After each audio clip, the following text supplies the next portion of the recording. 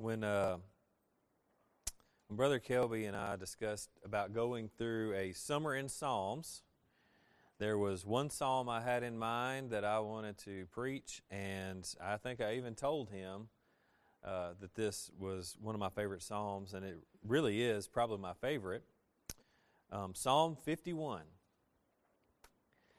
The main reason that this is one of my favorite psalms is that in this psalm we see such a clear picture of the gospel.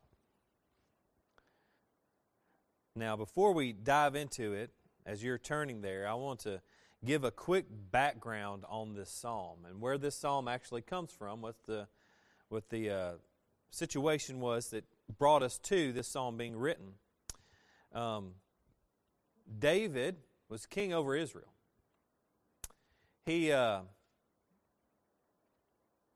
was a fierce fighter, a good warrior.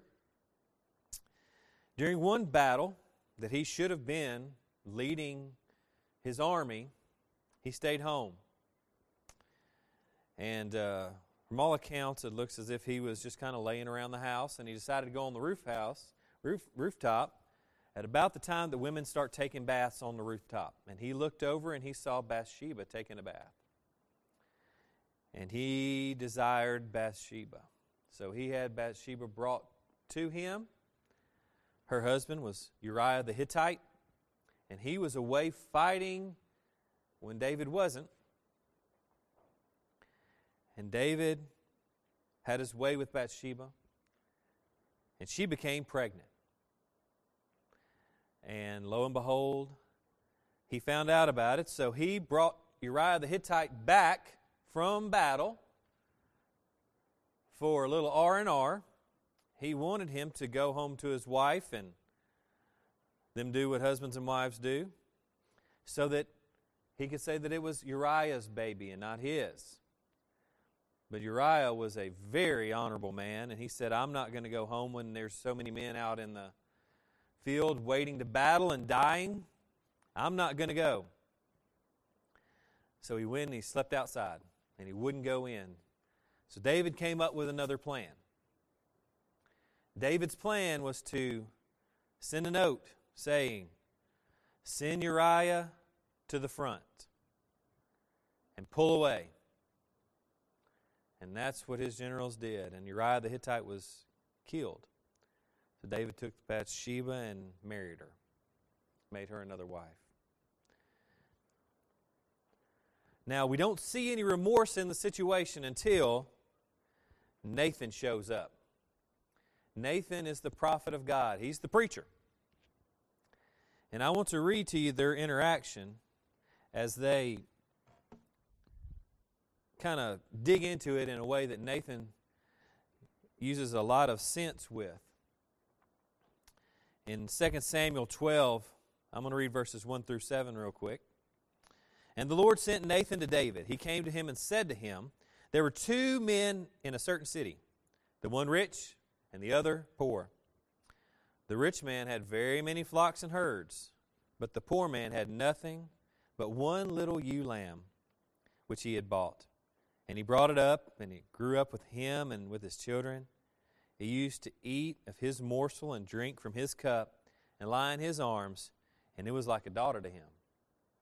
Now there came a traveler to the rich man. He was unwilling to take one of his own flock or herd to prepare for the guest who had come to him, but he took the poor man's lamb, prepared it for the man who had come to him. Then David's anger was greatly kindled against the man, and he said to Nathan, as the Lord lives, the man who has done this deserves to die, and he shall restore the lamb fourfold, because he did this thing, and because he has no pity.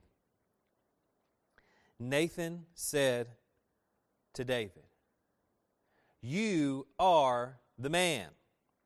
Thus says the Lord, the God of Israel, I anointed you king over Israel, and I delivered you out of the hand of Saul.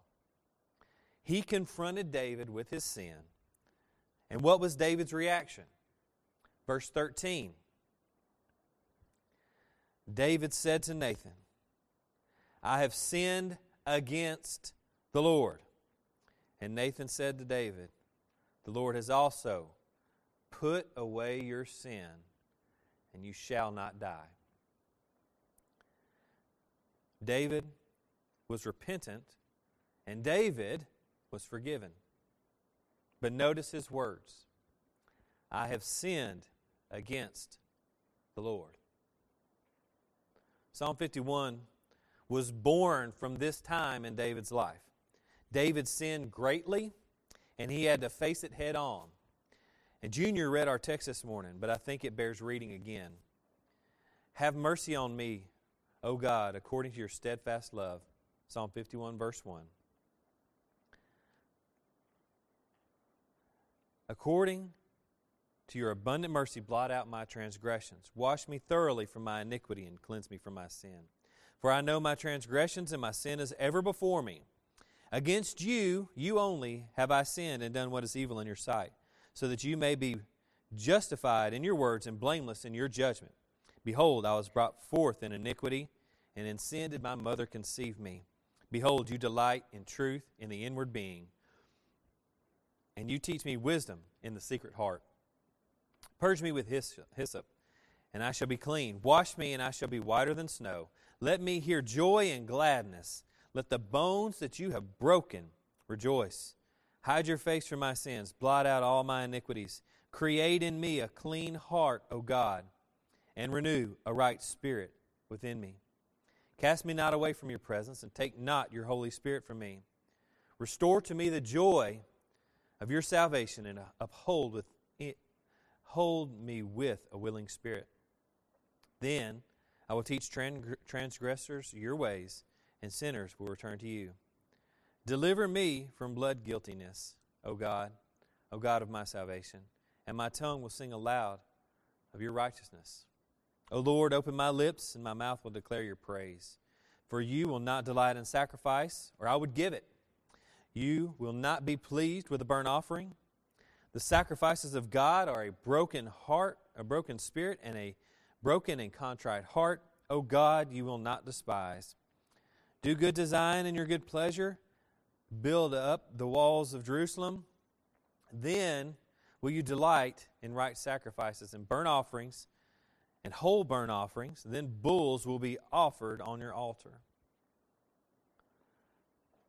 I pray that by the time we finish, we will see Christ more clearly.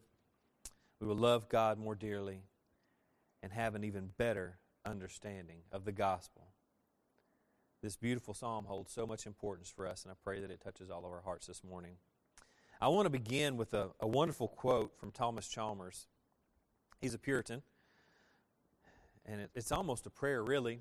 He said, My God, whether recent or not, give me to feel the enormity of my manifold offenses, and remember not against me the sins of my youth. What a great prayer for us. It helps us to direct our thoughts to what this psalm has to offer for us in light of Christ. We all know that God's Word is about one thing. It points us to Christ, right? We see Christ in all of Scripture. In this psalm, what we see is a perfect picture of the gospel, the one true gospel, the gospel we understand. A gospel we can describe in 4 words. God, man, Christ, response. God, man, Christ, response. This psalm will also give us 4 important points that help us to move through that gospel and those 4 points of the gospel. I want to start with our first point, and that is the sinfulness of sin. Verse 3 through 5 says, For I know my transgressions, and my sin is ever before me. Against you, you only have I sinned, and done what is evil in your sight, so that you may be justified in your words and blameless in your judgment. Behold, I was brought forth in iniquity, and in sin did my mother conceive me. Sir Richard Baker, he said it best when he said, A sin of infirmity may admit apology. A sin of ignorance may find out excuse, but a sin of defiance can find no defense. This is very well said. If we're honest, sin is defiant. All sin is defiant. It is defiance against a holy God. Sin is against God alone. Now, even though in this situation we look at David and what David did. David sinned against Bathsheba, right? David sinned against his wives, right? He committed adultery.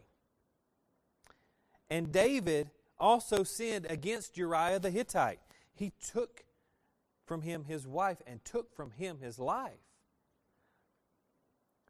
He understood, though, even though he had sinned against those people, that it was God that he was truly sinning against. And thus, we see the first part of the gospel on display.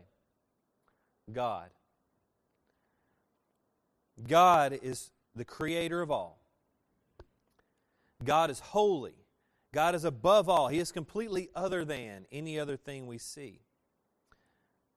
He is the God of the universe, the God of all creation. And guess what? He made the rules. And our sin is cosmic treason against Him. Verse 6 describes this great God. It says, "Behold, you delight in the truth in the inward being, and you teach me wisdom in the secret heart." He is a God of perfect truth. No truth exists outside of God. In verse 5, though, David diagnoses the issue with all of us. He says, "Behold, I was brought forth in iniquity, and in sin did my mother conceive me." And this is the man portion of the gospel. Because of Adam's fall, we are all born in sin. Adam was told by God when God created the garden and said, "You can eat of everything in the garden except that one tree. Don't eat that one." And what did he do? He ate. We must understand this in order to see our great need for a Savior. We must see the terrible sinfulness of our sin. It's not just a mistake or failure, no matter what anybody tries to tell you. It's not a hiccup in your spiritual walk, or it's not just a bad turn in life. It's sin. It's cosmic treason and defiance against a holy God. And to continue in it will lead to torment forever in hell, receiving the deserved wrath from a holy God. That's where it leads. That's the honest truth. It may seem harsh in our world today to say those things. But I'll say this. I've given this example before. If I saw anybody running headlong, head down, fast as they could, towards a huge hole in the ground that was full of fire and lava, I would stop them in any way I could, and most of the time it probably wouldn't be nice. God loves us. Jesus loves us. 100% He does. But somebody running headlong into a pit of fire, Jesus loves you, may not stop them. They need to hear the truth of the sinfulness of their sin. And we need to hear it for ourselves again. I would tackle somebody headed towards a fire like that, wouldn't you? But here's the thing. Understanding the sinfulness of our sin can bring us to a wonderful place And that's what part 2 is. The joyfulness of repentance. The joyfulness of repentance. I'll start with verses 1 and 2. It says, "Have mercy on me, O God, according to your steadfast love, according to your abundant mercy. Blot out my transgressions, wash me thoroughly from my iniquity, and cleanse me from my sin." That was our assurance of pardon this morning, right? Now, what we see here in these verses, we don't see here David just being upset because he's got some consequences of sin that he's got to deal with. We know that that is not really truly conviction. That's just guilt, maybe, or frustration that I've got to deal with these things because I sinned. No, what we see is David hates sin. He begins to hate it. He wants it completely blotted out. He wants it washed away, gone. I love what Spurgeon said.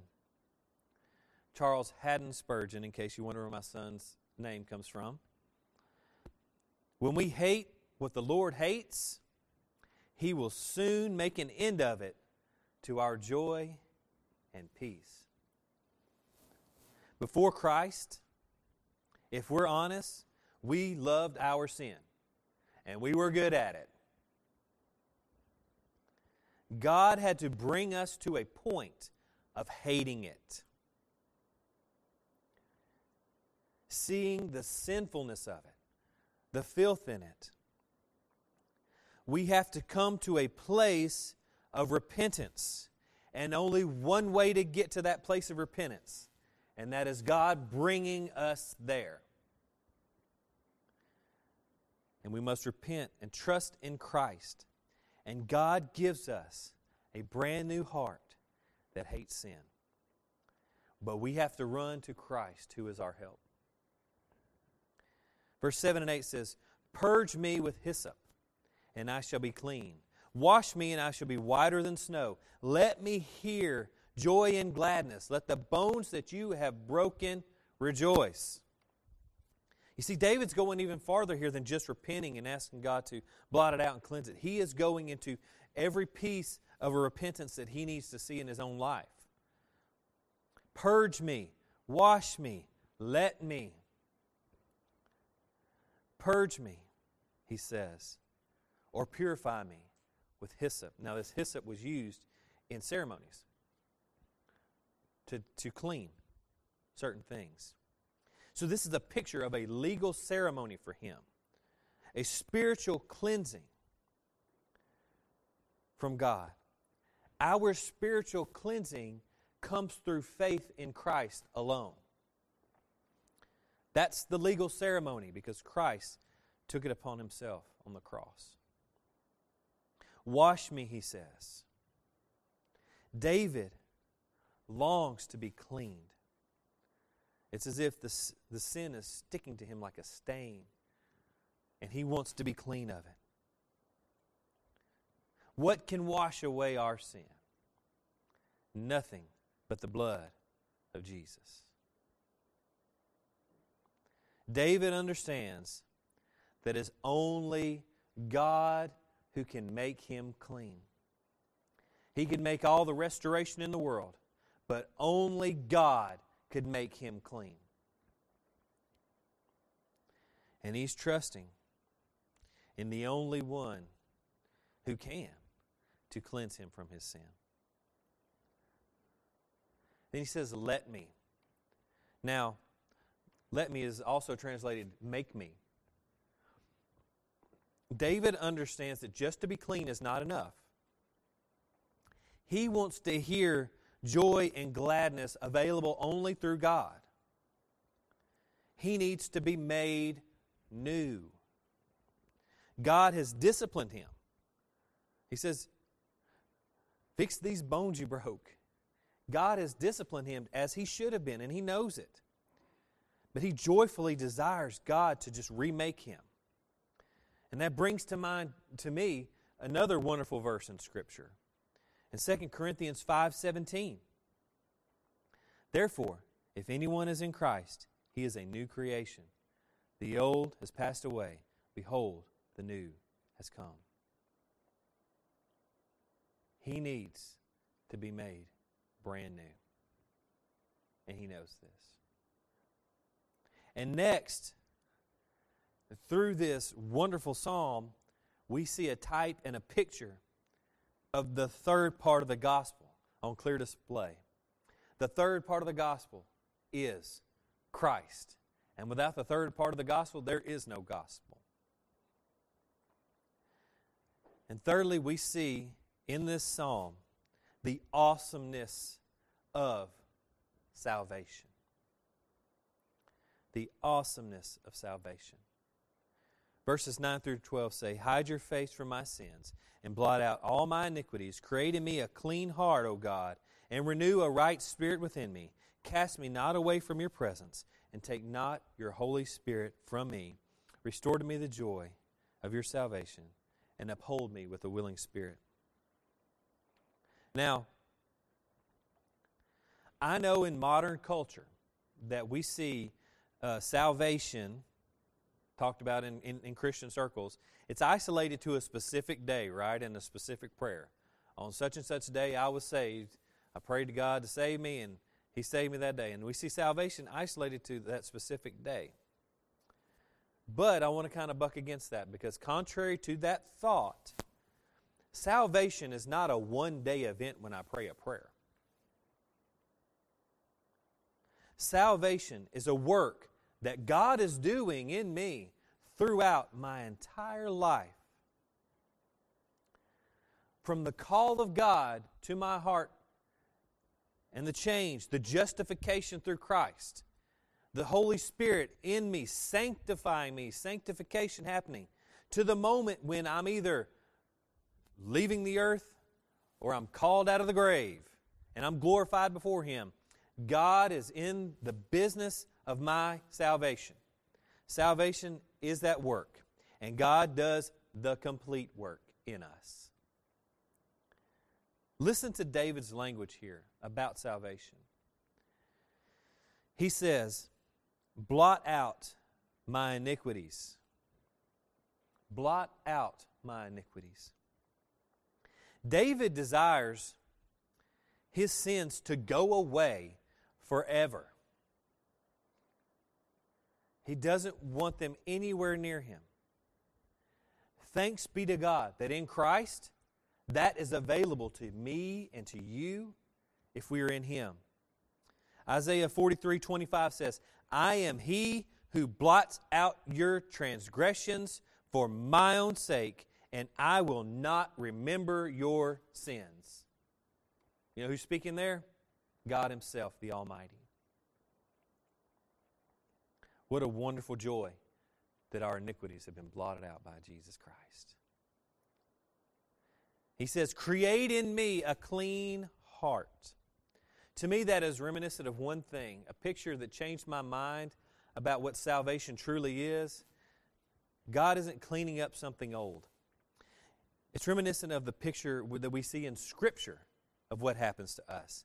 When God takes out that dead, dirty heart of stone, and He puts in a brand new heart of flesh. He has created in us a clean heart if we are in Him. He says, renew a steadfast spirit within me. David needs strength from God to stand, and he knows this. That staying power comes from God alone. Our staying power as Christians, hear me, is not because you work good enough to do it. It is from God Himself, His Holy Spirit, preserving His saints until that day. That's where it comes from. He says, do not cast me away from your presence. The promise that we have in Christ is very simple. He says, I will never leave you or forsake you. That's a promise that no other religion can attest to. He says, I will never leave you or forsake you. That promise is the great hope that we have every moment of every day. And we must lean upon the Savior who says, no one's going to pluck you out of my Father's hand. He says, do not take your Holy Spirit from me. Now, this is the key to our salvation. The promised Holy Spirit. Jesus talked about it in John. We preached through it, right? He says, it's to your advantage that I go, because if I go, I will send the Holy Spirit, and He will be with you, and He will be in you. He lives in us. He's sanctifying us. He's molding us into the image of Christ. And David, what's so crazy about it is David couldn't even experience that because Christ had not come yet. Yet he knows the essentialness of God's Spirit being with him. Restore to me the joy of your salvation. We can experience such wonderful joys in this life. Many of us have experienced it very recently, right? When a child's born in our house, it's such a wonderful joy that the sleepless nights don't matter, do they? Because of the wonderful joy of that child. But the greatest joy that we can experience on this earth is being in Christ, because He is our joy. He is our great and exceeding joy. Uphold a willing spirit in me. God is our sustainer. By what means does God sustain us? Brother Kelby talked about it this morning in the kids' sermon. He sustains us with Scripture, with prayer, with church, with these things, these disciplines. And as we grow, we see even more happening in those disciplines to grow us. See, Christ is our salvation. And it's in His work that we actually have access to these great gifts. And throughout all of this, all of the gospel, there is a call to us for response. And we see a proper response to God through Christ. How should we respond to such a great salvation? So in point 4, we're going to have some application. How do God's people respond to such a great salvation? The first, we share the gospel with others. Verse 13. David said, if you'll save me, if you'll cleanse me, if you're going to do all these things, he says, then I will teach transgressors your ways, and sinners will return to you. Sinners come to Christ through the power of the gospel of Jesus Christ. David says, because of what you've done for me, I will teach others. And we as Christians, we share the gospel. Another way that we respond to God's great salvation, we did some of that this morning. We sing of His righteousness. Verse 14 says, deliver me from blood guiltiness, O God of my salvation, and my tongue will sing aloud of your righteousness. In our church, we lift up songs that sing of God's holiness, His goodness, His righteousness, His truth. That's why Brother Kelby and I are so very careful about what songs we sing here. We don't sing us-centered songs. We sing Christ-centered songs here. Why? Because we're going to sing of His righteousness because of what He has done in us and for us. Next, we declare His praise. According to verse 15, it says, O Lord, open my lips, and my mouth will declare your praise. We joyfully speak of God everywhere. Home, work, church. We speak joyfully of our God and what He has done and who He is. We tell our kids about this God, who exactly He is. Next, we depend completely on Christ. Verse 16 and 17 says, "For you will not delight in sacrifice, or I would give it. You will not be pleased with a burnt offering. The sacrifices of God are a broken spirit, a broken and contrite heart, O God, you will not despise." We are completely incapable of doing enough on our own to be good enough. 100%. We know this, right? Christ has done the work.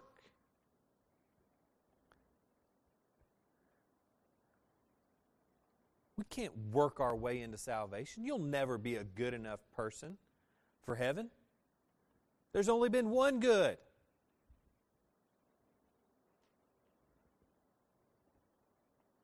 I know so many people say, why do bad things happen to good people? I agree with Charles Spurgeon. There's only been one good person, and they killed him.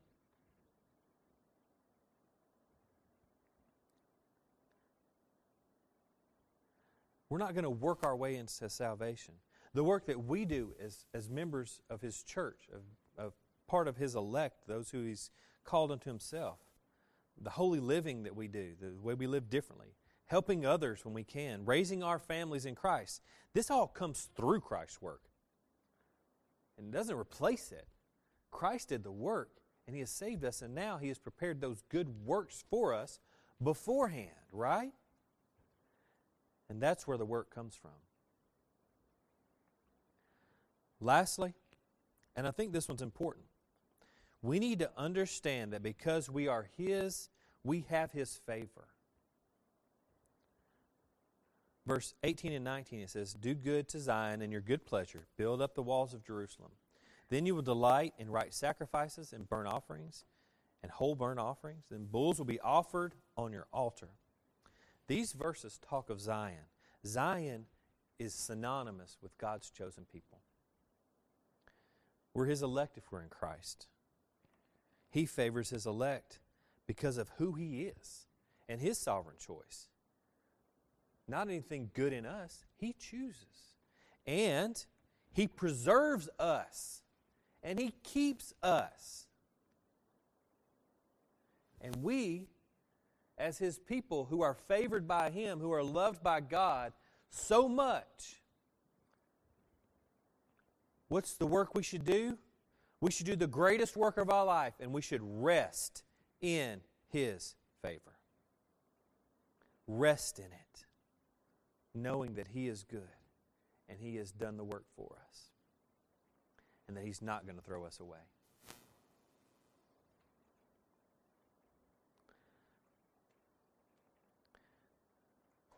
As we leave, I want to leave you with something here. I've talked a lot about the gospel, and I pray that we've all seen the gospel work in our lives, and we've all run to Christ and repented and trusted in Him, and we have a brand new heart. But I want you to understand something. Brother Kelby and I preach one gospel, the only one. There is not multiple gospels. There is one gospel. I heard a analogy just this morning that I thought was so powerful. I wanted to share it with you. Say you had a child, and you raised that child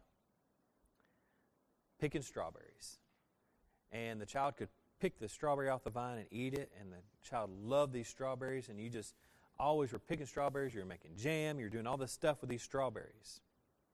Your child grows up loving those strawberries. Now, imagine you've got another child, and this child you don't take to the strawberry field. This child you take to Sonic. And the only taste of strawberry they ever get is a strawberry slushie, which has, for the most part, nothing to do with strawberries, right? It's high fructose corn syrup, some red number 40, right, babe? That we don't like red 40 in our house.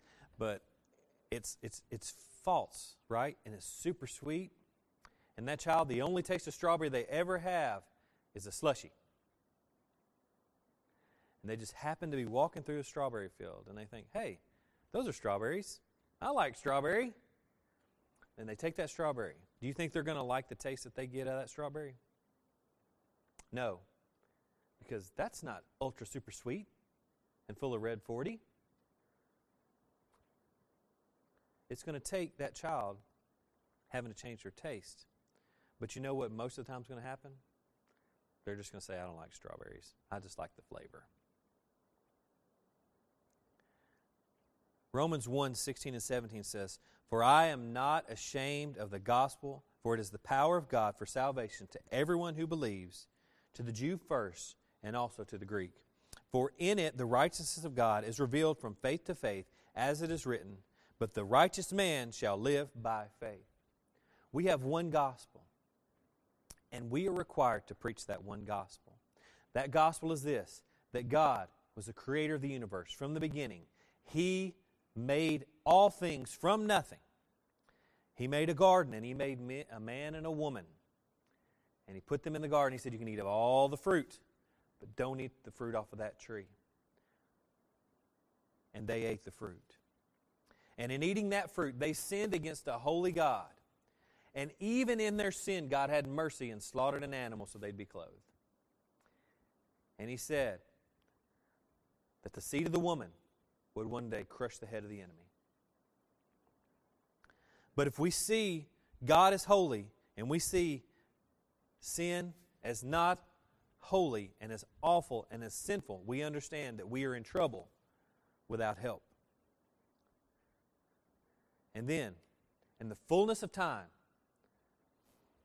a babe was born of a virgin, conceived by the Holy Spirit. And His name was Jesus. He lived a sinless, perfect life. He was crucified. And as He was crucified, He took all of our sin, all of our shame, all of our guilt, and all these awful things upon Himself. And He bore the full wrath of God in punishment for our sin. And He died. And He rose again 3 days later to prove that the sacrifice was good enough. And because of that, now I, sinful as I am, can receive mercy from God. That the wrath that I deserve for my sin is now been poured out on Jesus, and I get grace. My sinful awfulness was put upon Him, and He has clothed me in a robe of righteousness. And that comes through one thing, through repentance and faith in Jesus Christ alone. He is the only way to heaven. It can be hard for people to hear that. But that, my friends, is the gospel. And that's the gospel that will be preached here. And that's the gospel that we need to tell our kids about. So one day they're not walking through a strawberry field and this doesn't taste as sweet. Our kids need to hear the true gospel, not watered down. This world is full of people who have heard a watered down gospel. The gospel is one thing. Jesus Christ died for sinners, and I'm one of them, and because of His great mercy, I am now saved in Him. And one day, it'll be complete. It's not my testimony. It's not everything's good, everything's nice. It's not God sure loves you, and He's got a wonderful plan for your life. He does. He does love us, and He has a wonderful plan for our lives, but God's wonderful plan for Stephen was to be stoned to death. God's wonderful plan for Paul was for him to be carried in chains about, wrecking a ship every time he got on one. Be carried and killed for the gospel. The gospel is Jesus Christ died for sinners. And I'm the chief of sinners. And He died for me. And He has saved me and given me a brand new heart. Made me clean. Tell your friends. Tell your kids. Tell your family. Tell them about the gospel. Let's pray.